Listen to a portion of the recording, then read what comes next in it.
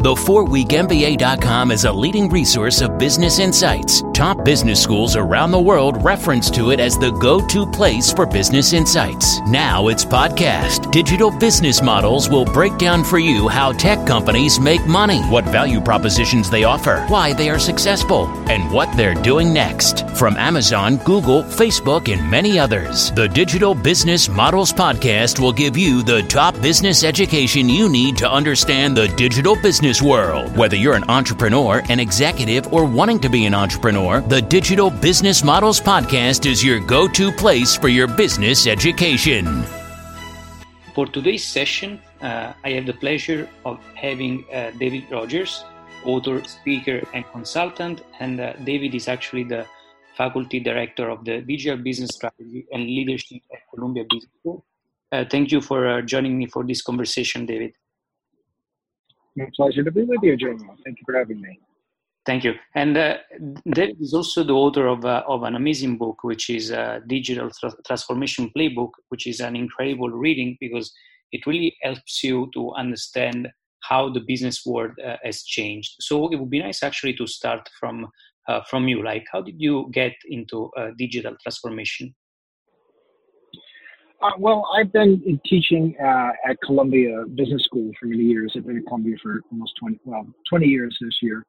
And for most of that time, I've been focusing on the impact of technology in markets and business on brands and business models and organizations.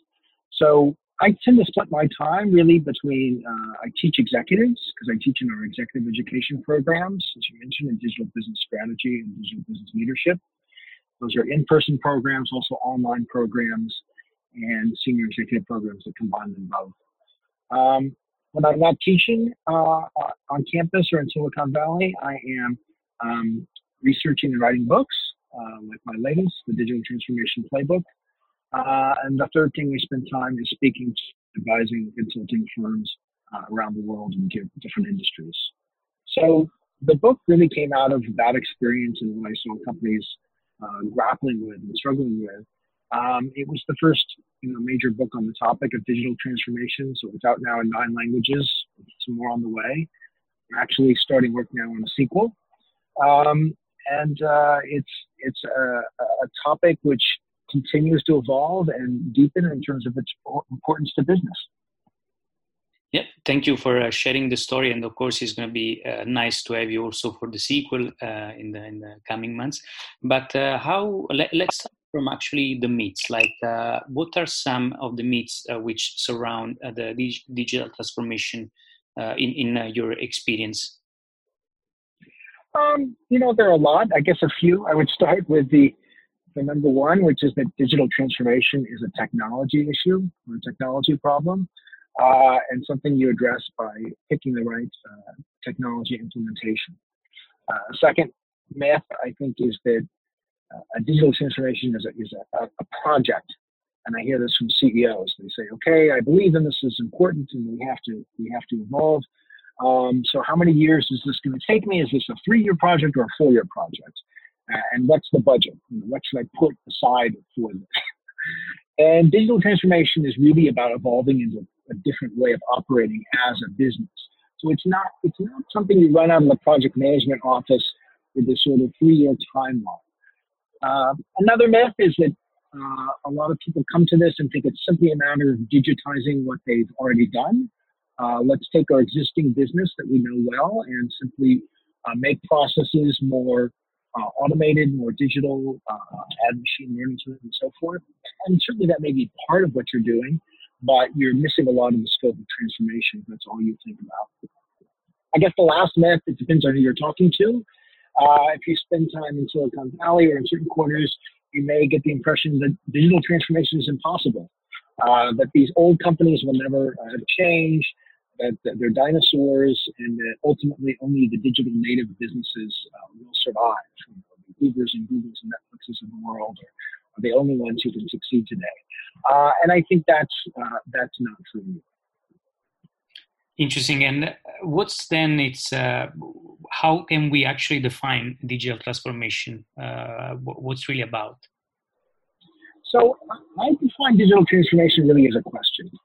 And that question is, how does a business that started and grew to scale before the internet, how does that kind of business need to adapt in order to grow in the digital age? How does it need to evolve if it's going to reach its next stage of growth in the digital economy? Because every sector, every industry is now being shaped by these successive waves of technologies. Now, one thing about that definition is, I want to underline, it's quite a different question than how do I create a great startup? In that case, all you're talking about is how do I understand the market, customer needs, changing technologies, new emerging possibilities, and how can I envision or imagine a new product or service or offering. It is a very different question, how do I take an existing enterprise, right? An organization that has certain advantages, right? It has customers, it has a brand reputation, it has no doubt talented employees, it has revenue, but it also has a lot of things that make change very hard. They have organizational charts, they have distribution partners and channels, they have a brand reputation that they have to protect. There are a lot of complicating factors when you're talking about shifting an existing organization. Really, the key thesis of the book is that digital transformation is not about technology, but what it really is at its heart about is about strategy, leadership, and new ways of thinking. The hardest part is learning to actually reimagine what your business is and what its future will be.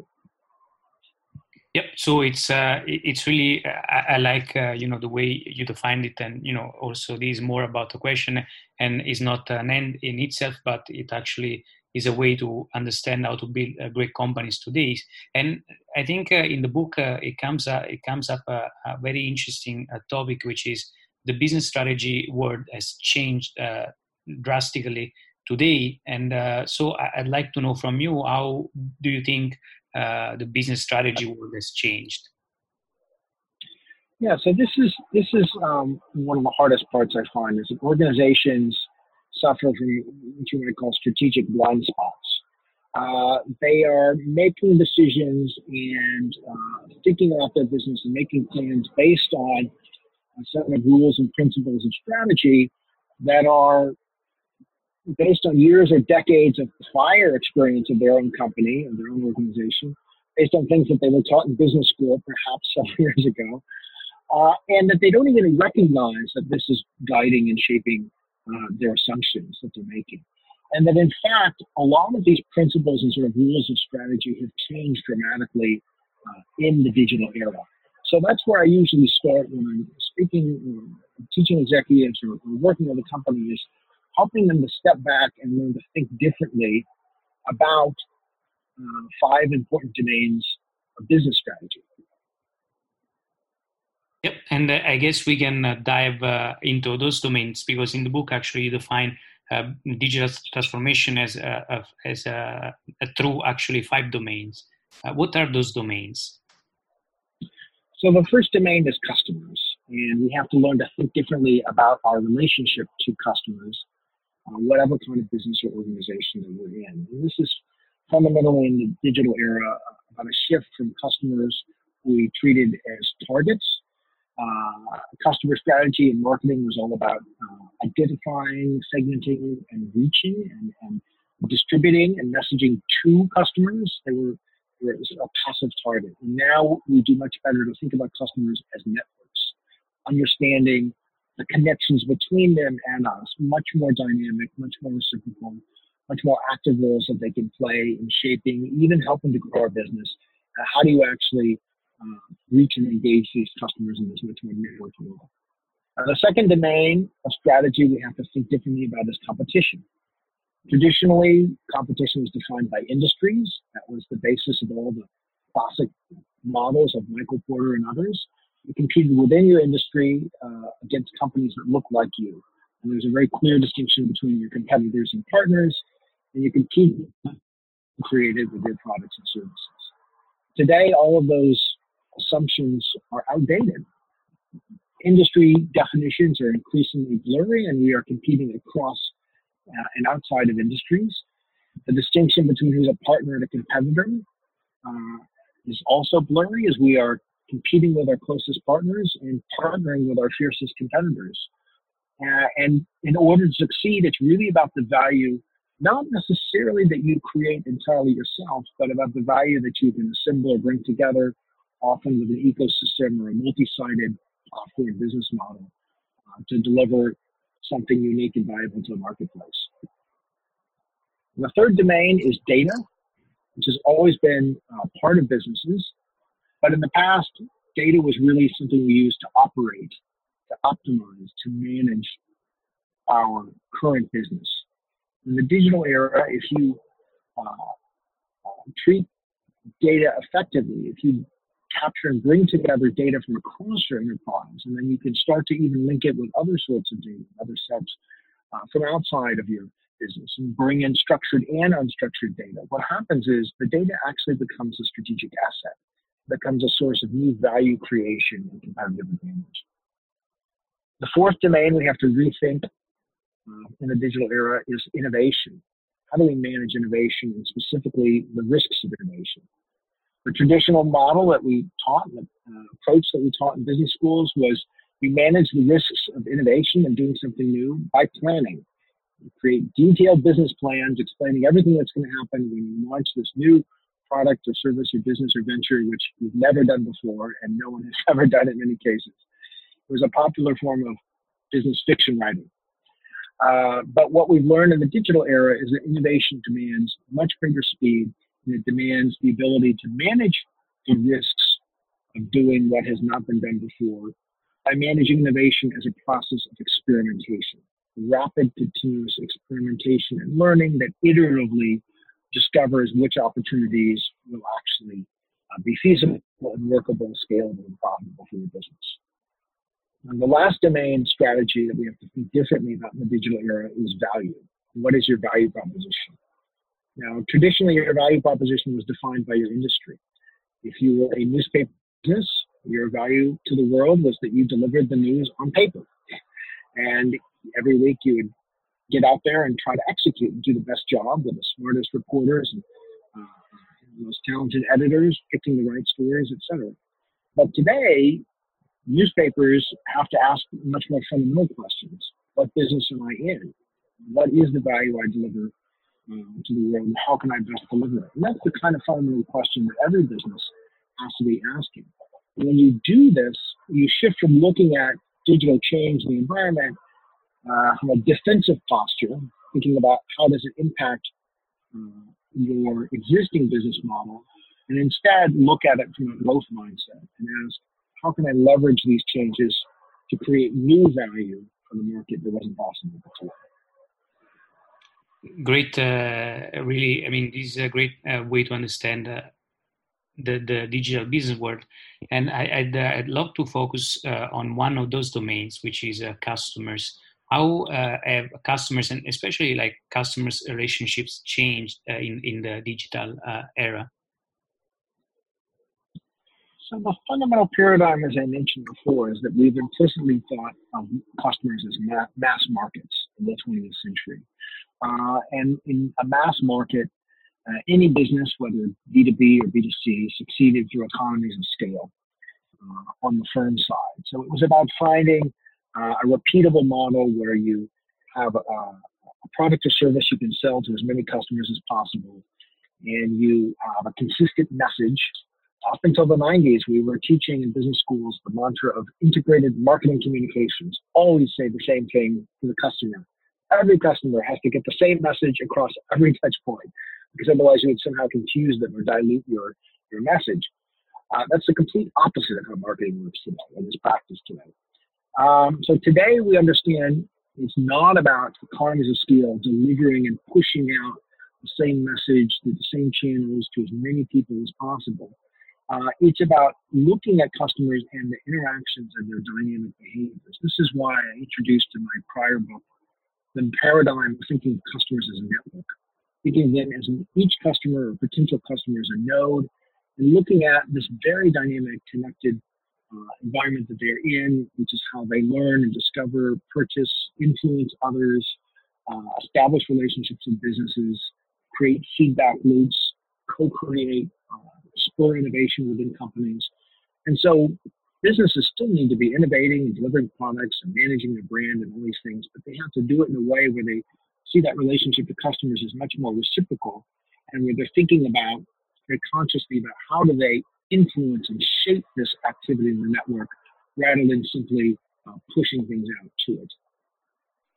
Yep, and in the book, actually, you have you simplify for us the process of thinking about the customers by actually looking at 5 core behaviors. What are those core behaviors and why they matter so much? Sure. So this was based on research done from my prior book, The Network is Your Customer. And what I looked at was hundreds of examples of different digital products, services, offerings, and even marketing campaigns that had been highly successful in terms of attracting and engaging customers deeply and over time in large numbers across all different industries and across really about 15 years or so of the digital era.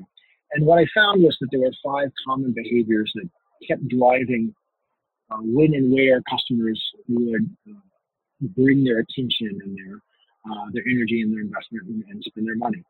The first is we look for digital experiences that help us to access. That means they give us what we are looking for, a service or product or information.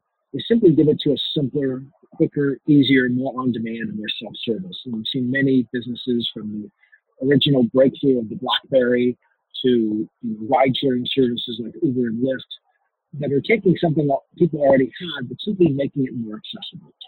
The second behavior is that networks customers should engage with content that is relevant, meaningful to them, whether it's interesting, informative, entertaining. Content has been a huge driver of customer behaviors in the digital world from the very beginning, whether it's blogs and then later streaming, video, social media, photos, now virtual reality and other sorts of content. But this has always been a key driver of shaping customers.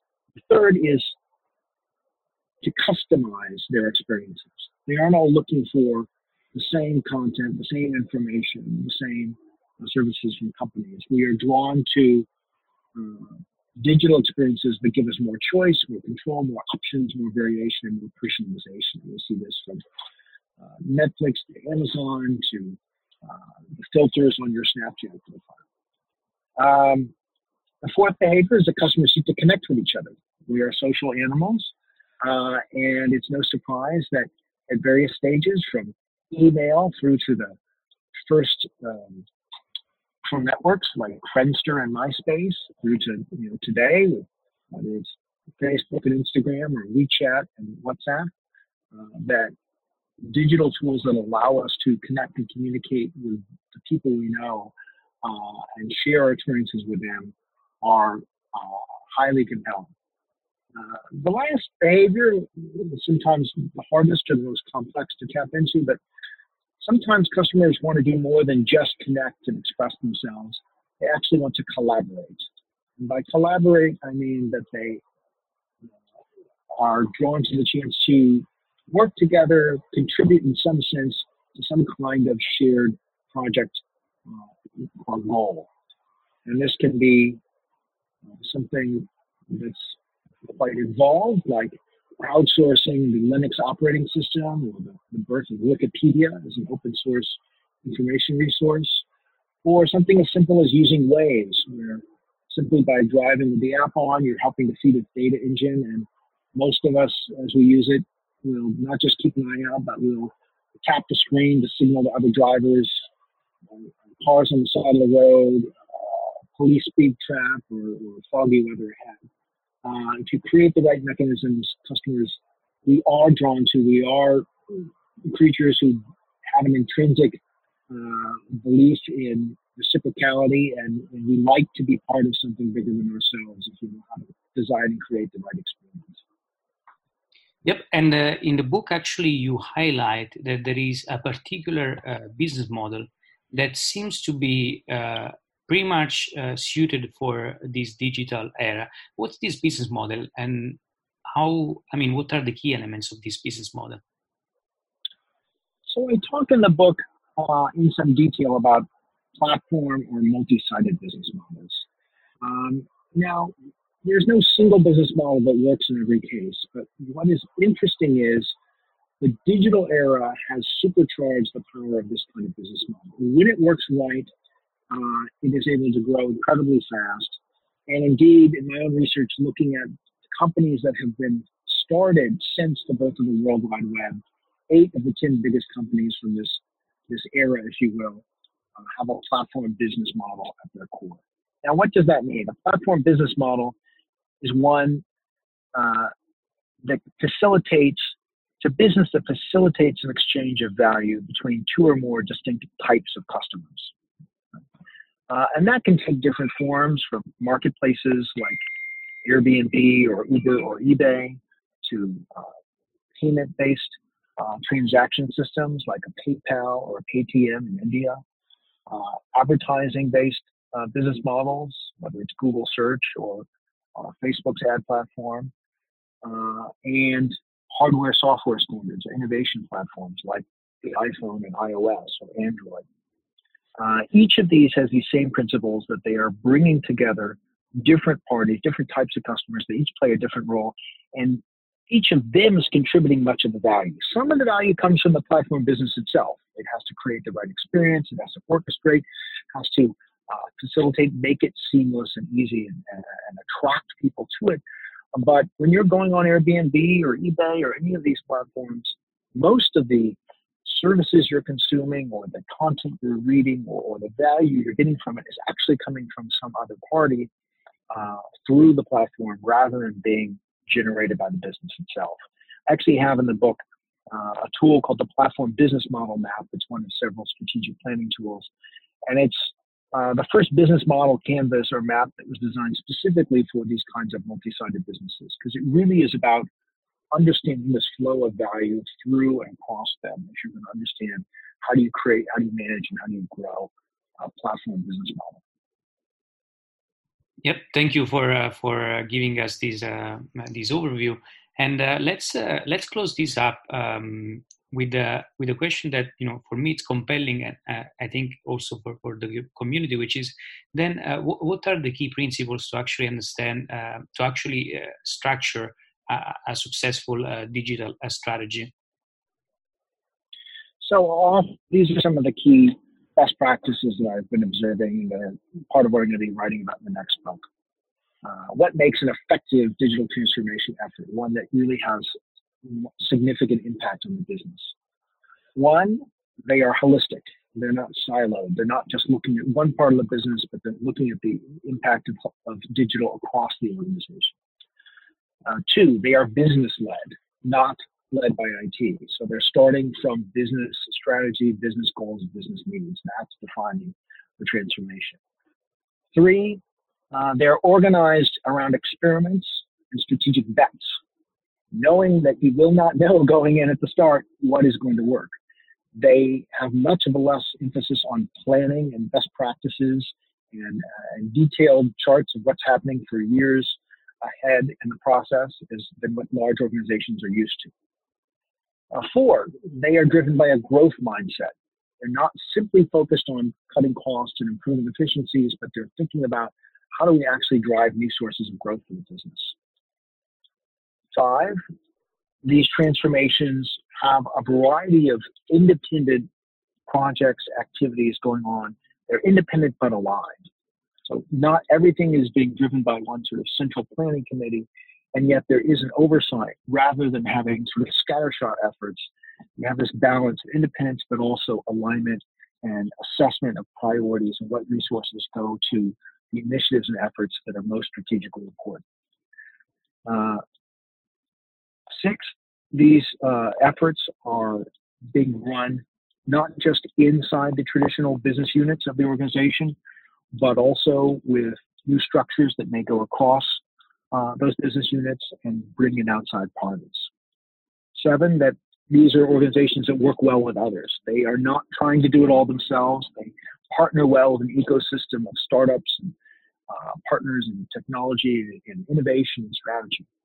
And lastly, and this is really critical, these organizations need a management model that can adapt, that can be flexible enough to drive both to pursue both low and high uncertainty challenges and opportunities. And that requires a very different, much more flexible kind of management than we've traditionally seen in large organizations. And I think that's going to be one of the most lasting changes of digital transformation across industries.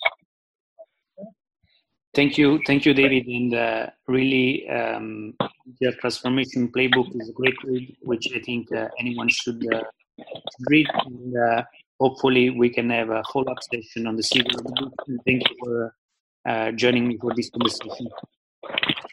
Terrific. Well, thanks so much for having me for the interview, and I'll look forward to sharing it with others and to maybe talking next year when the next book is getting ready to launch. Yep. Sounds good. Thank you. Thanks very much.